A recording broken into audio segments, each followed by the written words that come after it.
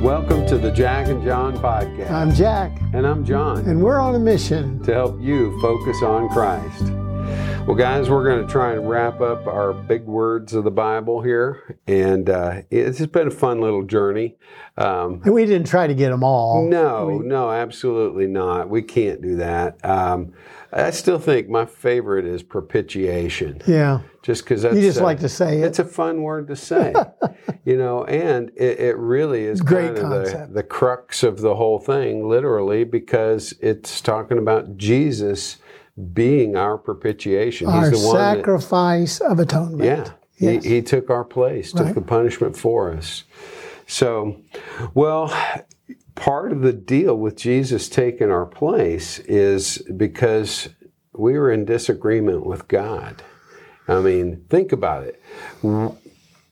God made an agreement in the very beginning. He made an agreement with Adam, basically. He said, hey, I've made all this great stuff for you. I put you here to be in charge of this stuff. I only got one little thing, and that is don't eat from this tree over here because it'll kill you. I got one thing. You only had one job. And then, of course, we know what happens there. So, but at the very basic gist of it, why do you need an agreement? Well, yeah, I mean, it's like the children of Israel became the people of God. Sure. And they were living in a time where there were all kinds of pagan people. I'm supposing that they're there because of the Tower of Babel. All that business of trying to get to God and be like God, and God, confused their language. They kind of moved out into the corners of the world, and they kind of took up residence these different places. And now here come these children of Israel out of Egypt as slaves, now coming into freedom. And they're encountering all these pagan people, and these people have figured out how to make war.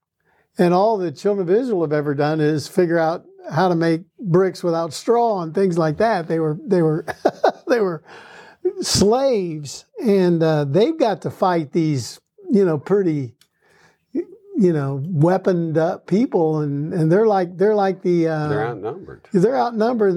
They like got their wooden hose and stuff running around, and these people got chariots and they've been wandering around for 40 years. Yeah, so God had to make a people. He wanted to make a people to separate them out. And so what he did was he made an agreement with them. Yeah. He set them apart as his people. So Jack jumps right in and goes all deep, and I just wanted a simple answer. You need an agreement because you're in disagreement. Oh. Yeah. No, okay. That was really good. But if you got two parties that are in opposition for whatever reason, you got to have an agreement. And but God, in His infinite wisdom and His infinite grace and mercy, He's looking out for us with the agreement. Think about what's a contract? How's a contract different from covenant? Covenant's our big word. Okay. Do you know? You said the word. Do you know what's different between a contract and a covenant? Do you want the simple answer or the? I want the simple answer. Then tell us. Yeah, I'm sorry, Jack. I was not trying to put you on the spot. Well, with the question. No, the thing about a contract is it's based on mistrust. Okay, you have this big document, and the whole point of it is you don't trust that the other person is going to necessarily do what they say. They don't necessarily trust that you're going to do what you say. And so you write this binding agreement that says, okay, if you don't do what you say, that's a violation of the contract and there's consequences. Okay, if I violate my contract in my workspace, well, one, I can lose my job. But for example, let's say I went next door and tried to start a practice. Well, that's a violation of my contract because I have a non-compete agreement. Mm-hmm. And what would happen is they would file an injunction to stop me from practicing and take me to court. or more likely I just wouldn't do that because I wouldn't want to go through all that stuff. But the contract is based on mistrust. Well, I'm thinking about, I like music, I like musicals, I like these kinds of things. And I enjoy the movie about George M. Cohan, the movie I'm talking about. And he wrote more plays and shows for Broadway than probably he's prolific writer of music and lyrics and things. And they say that he entered into an agreement with his partner, and it was all based on a handshake. Oh. Back in the day when a man's word was his bond, you could seal a deal with a handshake. And I don't know, they never had a contract or an agreement between the two that they signed, and always trusted each other. So now, if there's evidence for a verbal agreement, that's binding, just like a contract. The problem with that kind of issue is if you don't have evidence to support, here was the agreement. But that's a good example more along the lines of a covenant, because a covenant is not based on mistrust. It's based on trust and goodwill. It's a good faith agreement that, here's what I'm going to do. And with God, his early covenants with the children of Israel, you could say that those were like a two-way agreement. Yeah. If you do this, I'm doing this. Well, I'm thinking back to maybe one of the first covenant agreements or covenants was with Abraham, but he wasn't Abraham yet. Yeah, he was Abram before God changed his name, fulfillment of his name. And he made an agreement with him, and Abram had a problem with God. And his problem was he didn't have an heir so that he could pass down, the agreement. And so he was 100 years old, so there's reason to feel like he never will have an heir. But you forget who you're dealing with. You're dealing with an agreement with God, and God continued to tell Abraham, no, you will have an heir. It's not going to go to someone else in your family. It's not going to go to someone else in your household. It's going to go to your son. So does there take faith in an agreement or a covenant with God? In that case, absolutely. Yeah. Because it wasn't just, you're going to have an heir, but you're going to have an heir. You old guy, you are going to have an heir with your old wife. Right. Okay. Well, it says that when God tells Abraham that, or Abram that Sarah laughed. Right. And doesn't Isaac's name mean laughter? His name means laughter. Yeah, she did laugh. She laughed thinking about that. And the funny thing is, I've always heard that story told that like she's scoffing, at God. But think about it. My wife's not as old. She's in her 90s. Right. My wife's not nearly as old as Sarah. And if somebody said she was going to have a baby, she'd laugh too. Yeah. What the heck? Are you kidding me? And you know what? I'm not going to get graphic on the details with this stuff because, doctors, we have a tendency to be able to do that. I could do that. But you know what? You just go ahead and do that in your own mind because that wasn't going to happen. It was not going to happen. I would have laughed too. But there's also a part that's probably hidden in that laughter that, wow, that would be something. Yeah, and it didn't give you the sense that, it was a negative, critical laugh, really. Right. I mean, it wasn't that. But, thankfully, the angel of the Lord didn't silence her like with Zechariah. Or Simeon, you're not going to say anything until he, Or Simeon, born. You can't talk anymore. Right. You're right. And so there's covenants all the way through the Bible because God's always making promises to us. He's the God of the covenant. He is. He is. So there's so many interesting things with it. Of course, one of the earlier covenants was with Noah too. Yes. And everybody knows that covenant because every time it there's rains, a rainbow, even to this day. Yeah, and we see the rainbow. And of course, a lot of people scoff at that and they scoff at the whole story of Noah. And it's like, you know what? You can believe whatever you want to believe, I guess. But I believe that story's real. I believe that God put it in there for a reason, and I don't have any reason to not believe it. Faith isn't just stumbling into things blindly because somebody told you. No, it's believing it because you've got enough other reasons to believe what they said. It's like if you've got a kid that just is always a good kid, always telling you the truth, and then something happens that sounds unbelievable, but they've told you, you're going to be inclined to investigate that. Mm-hmm. Because you're going to believe them based on the other stuff that they've already done. Oh, it's so interesting. Oh, ye of little faith. So many times we see God work in our lives, and sure as the day is long, something happens to us again, and once again, we will go back sometimes to our fallback position of not trusting God enough.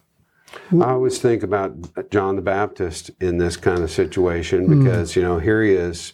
He's paved the way for Jesus to come and establish his kingdom. And, he's the greatest in the kingdom next to Jesus, basically, is what he said, what Jesus says. But yet here he is sitting in Herod's prison, waiting an execution. And so what does he do? He sends his Gets people. a little discouraged, maybe. He sends his people to Jesus and say, hey, really? Because this isn't what I was figuring on. I wasn't counting on sitting here rotting in jail and dying this way. Are you really him? And that must have been a tough spot to be in.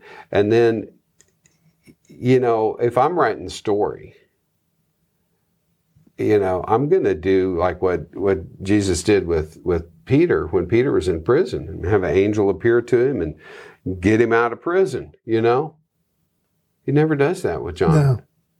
John the Baptist was beheaded. Well, the Bible says, and John the Baptist himself, I must become less, that he might become more. Yeah. There was kind of a sense that John had completed his ministry, had completed his work, and now it's time for Jesus to enter into his time to usher in a new covenant. Yeah. So kind of like John the Baptist, to me, the thief on the cross, to me, represent an old covenant. And on the other side of the cross and the resurrection, you have a new covenant. Did I get into the New Testament too quick? No, not at all. Okay.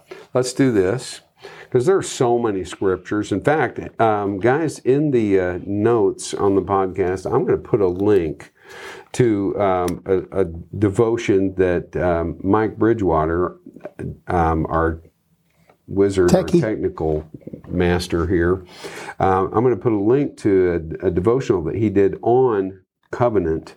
And in fact, if you want to just hit pause here or stop, and just skip down there and click to that link, it's probably better than anything we're saying anyway.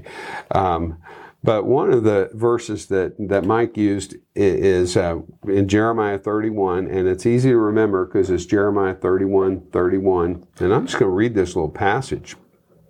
You got to remember, the children of Israel have been through so much. We back up to Jeremiah 29:11. God says, I know the plans I have for you, plans to prosper you, not to harm you. And he's telling them, basically, this is going to hurt me more than it's going to hurt you. And then here's 70 years of exile and bondage.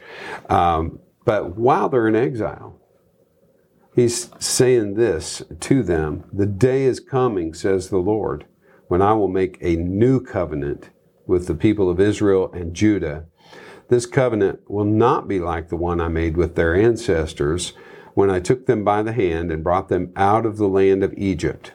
They broke that covenant, though I loved them as a husband loves his wife, says the Lord. But this is the new covenant I will make with the people of Israel after those days, says the Lord. I will put my instructions deep within them, and I will write them on their hearts. I will be their God, and they will be my people. And they will not need to teach their neighbors, nor will they need to teach their relatives, saying, you should know the Lord, For everyone from the least to the greatest will know me already, says the Lord. And I will forgive their wickedness, and I will never again remember their sins. Well, that sounds a lot like heaven to me. You know, everyone's going to know God. So, the day's coming when he's going to declare this new covenant. So, Jack, we've talked about this a little bit already, but what exactly is a covenant? Well, a covenant, in a sense, is an agreement. Mm-hmm. It's kind of a story, really. But I think you studied it deeper and harder than I have, so I'm going to refer back to your brilliance. I'm going to sit here. I have something to say, but it's a very little thing I'll say at the end. In a secular sense of it, the word covenant is an agreement between two parties specifying reciprocal benefits and responsibilities. There you go. So it's similar in a contract, except that it is based on trust rather than a lack of trust or mistrust. Right. Interestingly, the Greek word, what is it? Anyway, I'm going to butcher it anyway, so never mind. The Greek word for covenant also is translated testament. And if you think about what a testament is, you know, we think about the New Testament, Old Testament, but you also think about last will and testament. Mm-hmm. Right. Okay. The last will and testament is basically writing down what you've willed in a testament. All right. And here's the interesting thing about a will. A will is a promise, right? But what has to happen for that promise to be fulfilled? You have to die. Exactly. The will does not get executed. Which scares me a little bit because we entered into a will just before we retired and came back here. Yeah. So I have to watch what I eat when Melinda fixes it. Yeah. Right. Oh. See what I'm saying? Oh, right? Yeah, because you left it all to her. Yeah. Yeah. Ooh. Some to the kids. But Yeah. I don't have much to leave. I don't have much to leave. That's the problem. Jesus has the entire kingdom. Yeah. So, but it doesn't get executed until you die. Yeah. So, what an amazing picture that is when God says, "I'm making a covenant." Jesus even calls it a covenant of blood. Yeah. Yeah. So I used to hear this every Sunday because the church that I was raised in, they had those two elders that sat at the chairs on the either side of the communion table. Right. And they would read the same scripture every week, it seems like, out of 1 Corinthians chapter 11. And it says, I received from the Lord what also I delivered to you, that the Lord Jesus, on the night when he was betrayed, he took bread. When he'd given thanks, he broke it, and he said, this is my body, which is for you. This do in remembrance of me. In the same way also, he took the cup, and he said, drink ye all of it, and this is the new covenant in my blood. Do this as often as you drink it in remembrance of me. So I remember that even as a small child, hearing this covenant, this cup, the blood in the cup, basically the sacrifice of Jesus standing behind it is this new covenant in my blood. So if I may read a little bit out of Hebrews 9, therefore is the mediator of a new covenant, Jesus Christ, so that those who are called may receive the promise eternal inheritance, since a death has occurred that redeems them from the transgressions committed under the first covenant. Mm-hmm. Okay, so under the law, we're responsible for where a will is involved. In this, speaking of what we're talking about, the death of the one who made it must be established, for a will takes effect only at death. Boy, you're smart. Since it is not in force as long as the one who made it is alive, therefore not even the first covenant was inaugurated without blood. So anyway, they say that. But here's the cool part. This is the blood of the covenant that God commanded for you. And in the same way, he sprinkled with blood both the tent and all of the vessels used in worship. Indeed, under the law, almost everything is purified with blood, and without the shedding of blood, there is no forgiveness of sin. And so what we were doing every Sunday, blessed are those elders who reminded us every Sunday, was we were celebrating the blood of Jesus that ushered us into a new covenant with God, whereby we can have a relationship with him and all of the gifts that brings, which is the entire kingdom. The Bible says not that we're going to inherit streets of gold or gates of pearl, but we are going to inherit, according to Matthew, the entire kingdom is ours. Not because I deserve that. I'm humbled when I even say that, but because that's who my Father is. And I am a joint heir with Christ. And that is, to me, the beauty of the new covenant. Absolutely. Absolutely. And it's so beautiful that everything that we read in our Bible is with intention. It's not an accident that Jesus was having that supper at Passover and that he's drinking that cup when he says, "This is my blood that's poured out for you." And when he says new covenant, they had to translate that in their minds immediately to understand that what he's doing is he's fulfilling the old covenant, because that whole Passover meal was about God's covenant with Israel. They were doing it during the Passover feast, right? And so it's sort of like taking the whole thing full circle, and then establishing that new covenant. And he's going to establish his kingdom again in a new and glorious and final way when we all get to heaven. Okay? That's why when we were kids and growing up in church, we sang that song, "When we all get to heaven, what a day of rejoicing that will be." Amen. When we all see Jesus. Yeah. Yeah. And when he comes again to receive us unto himself, wow, what a day that will be, for sure. Well, and the good news is he's already died and he's risen from the dead. So for this covenant to take effect doesn't require anything like that again. Okay, we need to die to ourselves. We need to do that. But the will's already fulfilled, because he's already died and he's risen from the dead. So what's left to come is his glorious return. Amen. Amen. I don't think I have anything more to add to that, Jack. You don't need any more, I don't think. No, that's good. Yeah. Well, okay. I mean, there's plenty. Don't get me wrong. There's so much. It's such a large topic. Well, we were scrolling through. You just kept strolling through all of the scriptures. There's so many references. And there's so many covenants.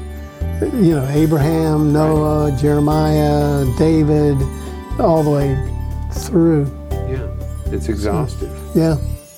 So, but you know what? Our God has an inexhaustible love in his covenant. Amen. Praise God for that. Well, guys, thank you so much for joining us. Don't forget to look for that link and watch Mike's devotional on this, because he just does a masterful job with that. I recommend it as well. Yeah. So very good. And we look forward to seeing you next time.